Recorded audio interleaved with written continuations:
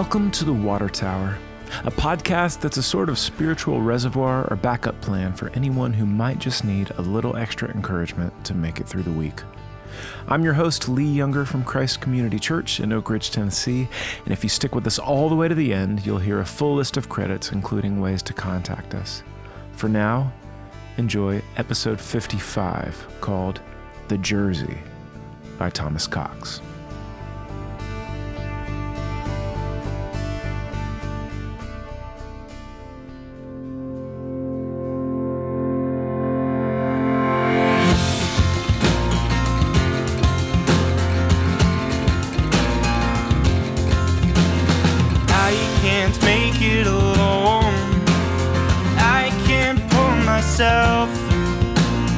Come and make me your own.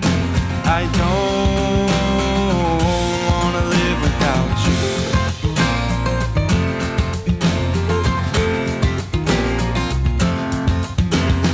I can't make myself clean. I can't make myself. Jesus, Lord, I believe. I don't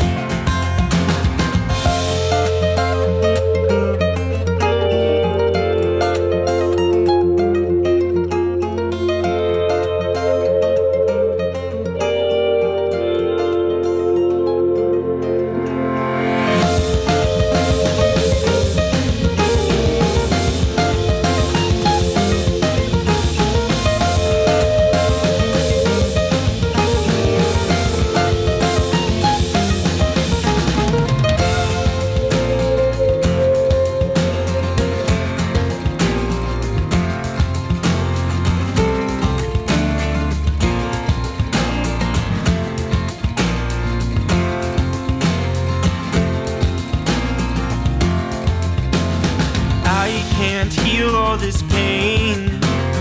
I don't know what to do, but you bore my hurt and shame. I don't wanna live without you.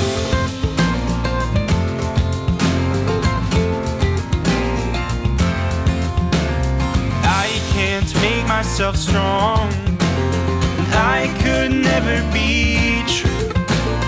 Weakness makes me belong when I live my life with you.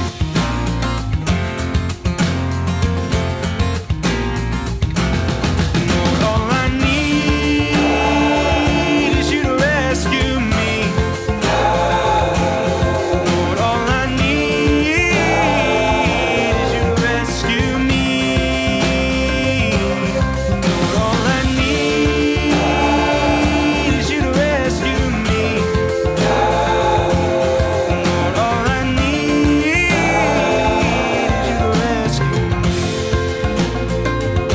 You to rescue me. It's you to rescue me. Please rescue me.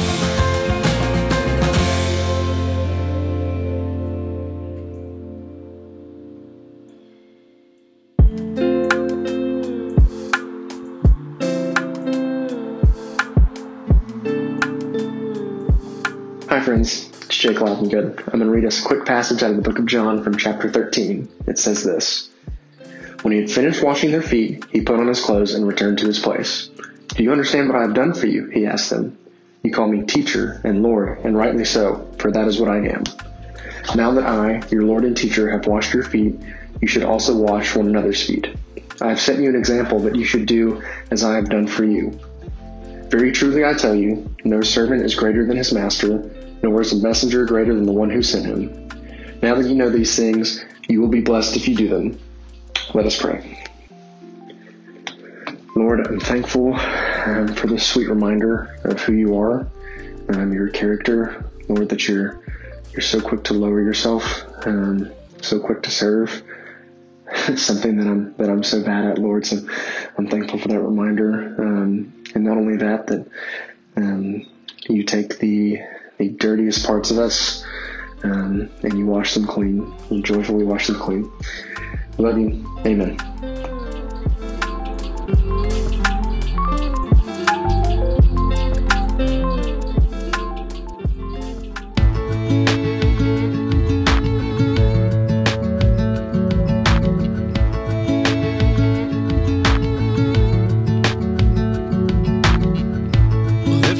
Turn, it seems there's a face turned down with the tears in their eyes. Is it a nightmare that the world streams and the pace of the crowd doesn't slow as it goes by? And what can I really do with just these two hands at my side?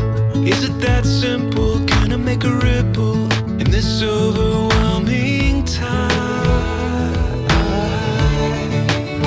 So today I'll take one step.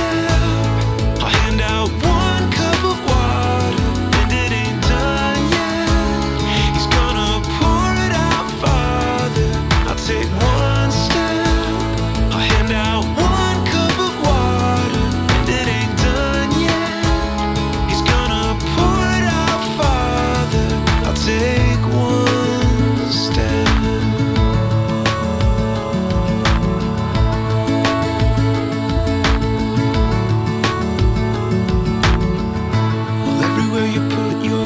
Is a place on the ground where a stand could be made. I'm saying there is an ocean of need, and the stakes are profound. The blood ran through the Band-Aid. So where do I start, and do I have the heart? Is there hope? Can I cope with the pain?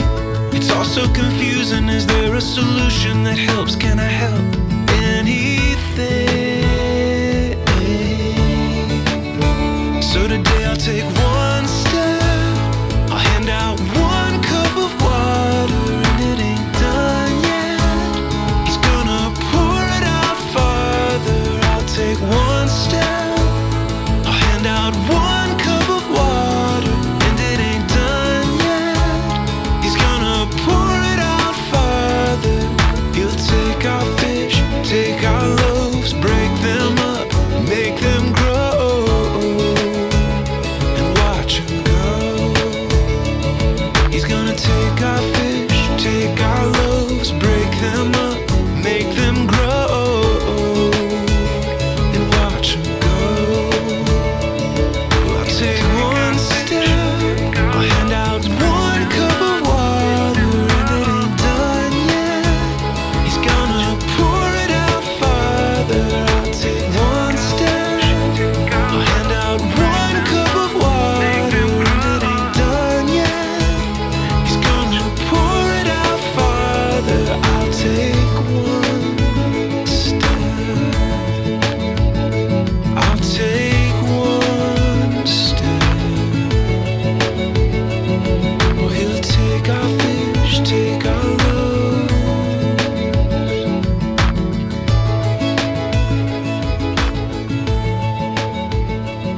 He's gonna take our fish, take our loaves.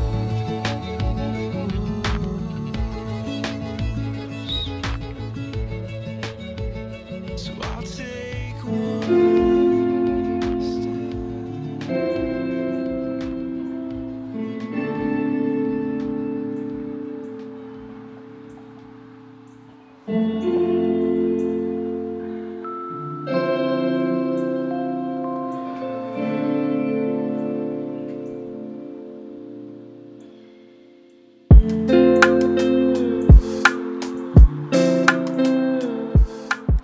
It's not uncommon for me to wind up down a YouTube rabbit hole of animals.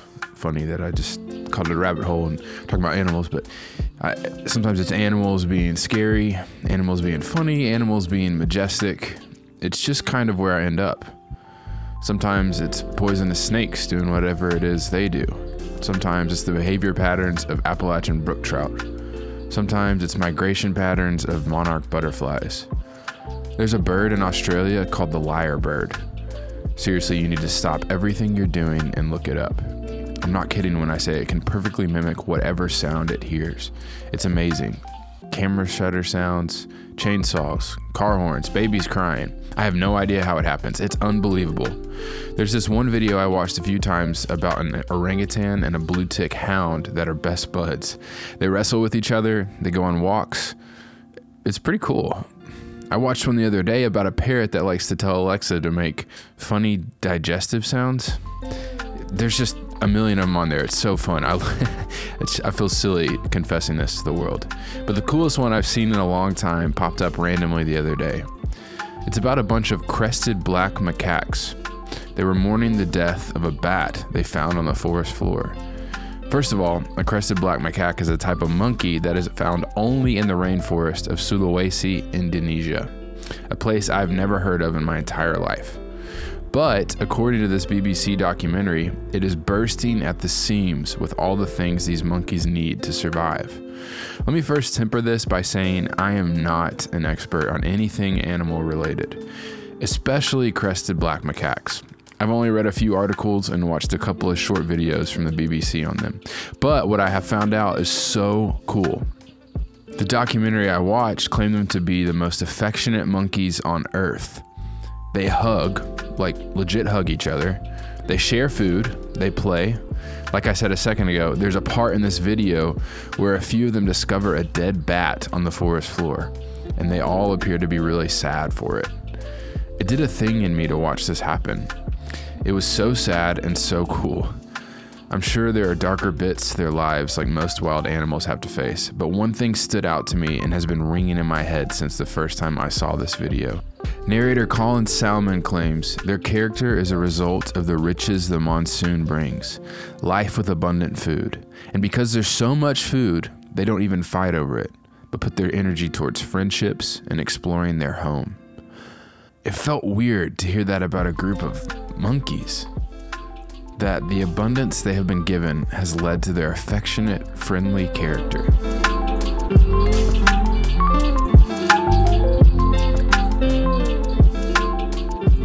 Again, I don't know how much of that is fact versus making big leaps with a hopeful idea, and maybe somehow there's a primatologist out there listening who can confirm this theory for me. But doesn't that sound familiar? The abundance given to these creatures has led to something in them, something they can't help but pass around, something they can't help but bubble over with. I want to hit pause for a second. What if you just jumped into this episode? What if the only bit you caught onto was the bit that said, most affectionate on earth, and their character is a result of the riches, and put their energy towards friendship? What would you think I was talking about?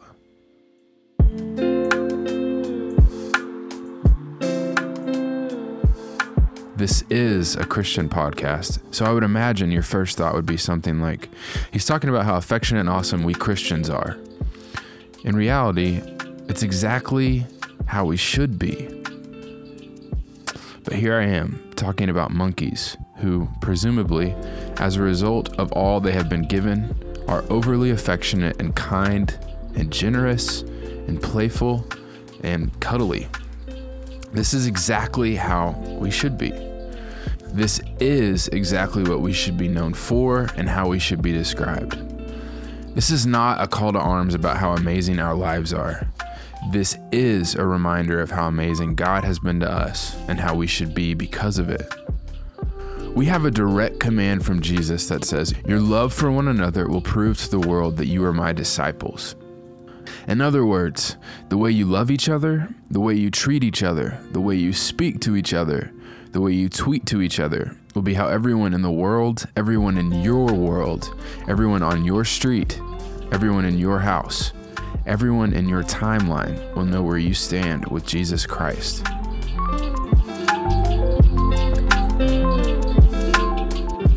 A few summers ago, our pastor Tom took me and my roommate Devin to see the Braves play the Mets. It was like the hottest day of all time. Plus, it was one of those games where I think it was like 2-1, and the Mets were on top the whole time. As a general baseball fan, that's so fun to watch. Two pitchers who just have their best stuff going, toe to toe. As a Braves fan, I was hot, sweaty, and getting nervous. I'll never forget the ending of that game. Charlie Culberson came to the plate in the bottom of the ninth and hit a walk-off home run for the Braves. It was one of those games where you're just like, ugh, this is miserable. Our team is struggling. We're not going to win. And then all of a sudden, we won. The crowd was going nuts. People were hugging, high-fiving. It was great. But the part I'll never, ever unsee was a delirious Devin ripping off his Atlanta Braves jersey and swinging it around his head like a helicopter as Culberson rounded the bases. Everyone within 20 rows of us knew exactly who Devin was cheering for. And that's us. That's exactly who we are right now.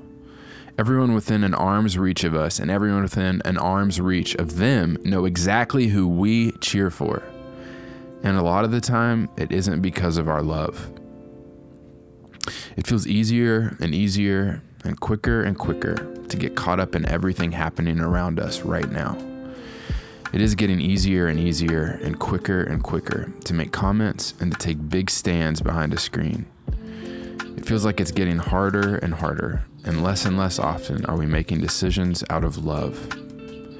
Again, this is not a call to arms about how amazing our lives are or how amazing we are.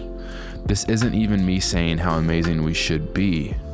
This is a reminder of how amazing God has been to us, how kind He's been to us, and how we should be because of it.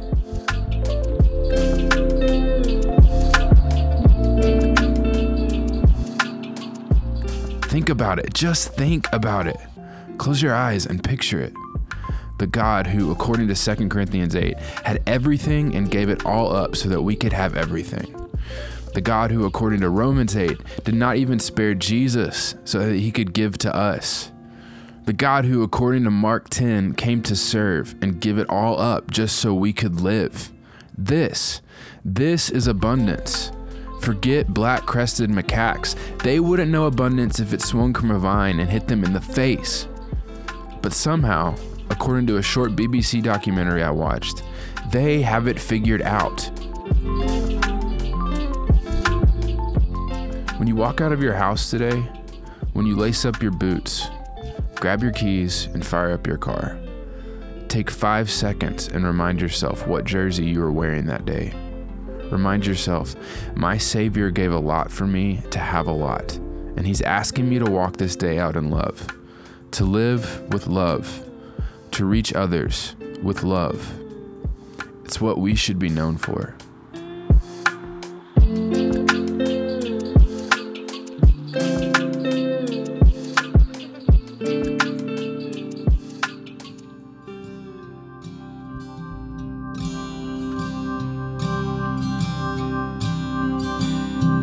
May the God of hope fill you with all joy and peace as you trust in Him, and may you overflow with hope by the power of the Holy Spirit.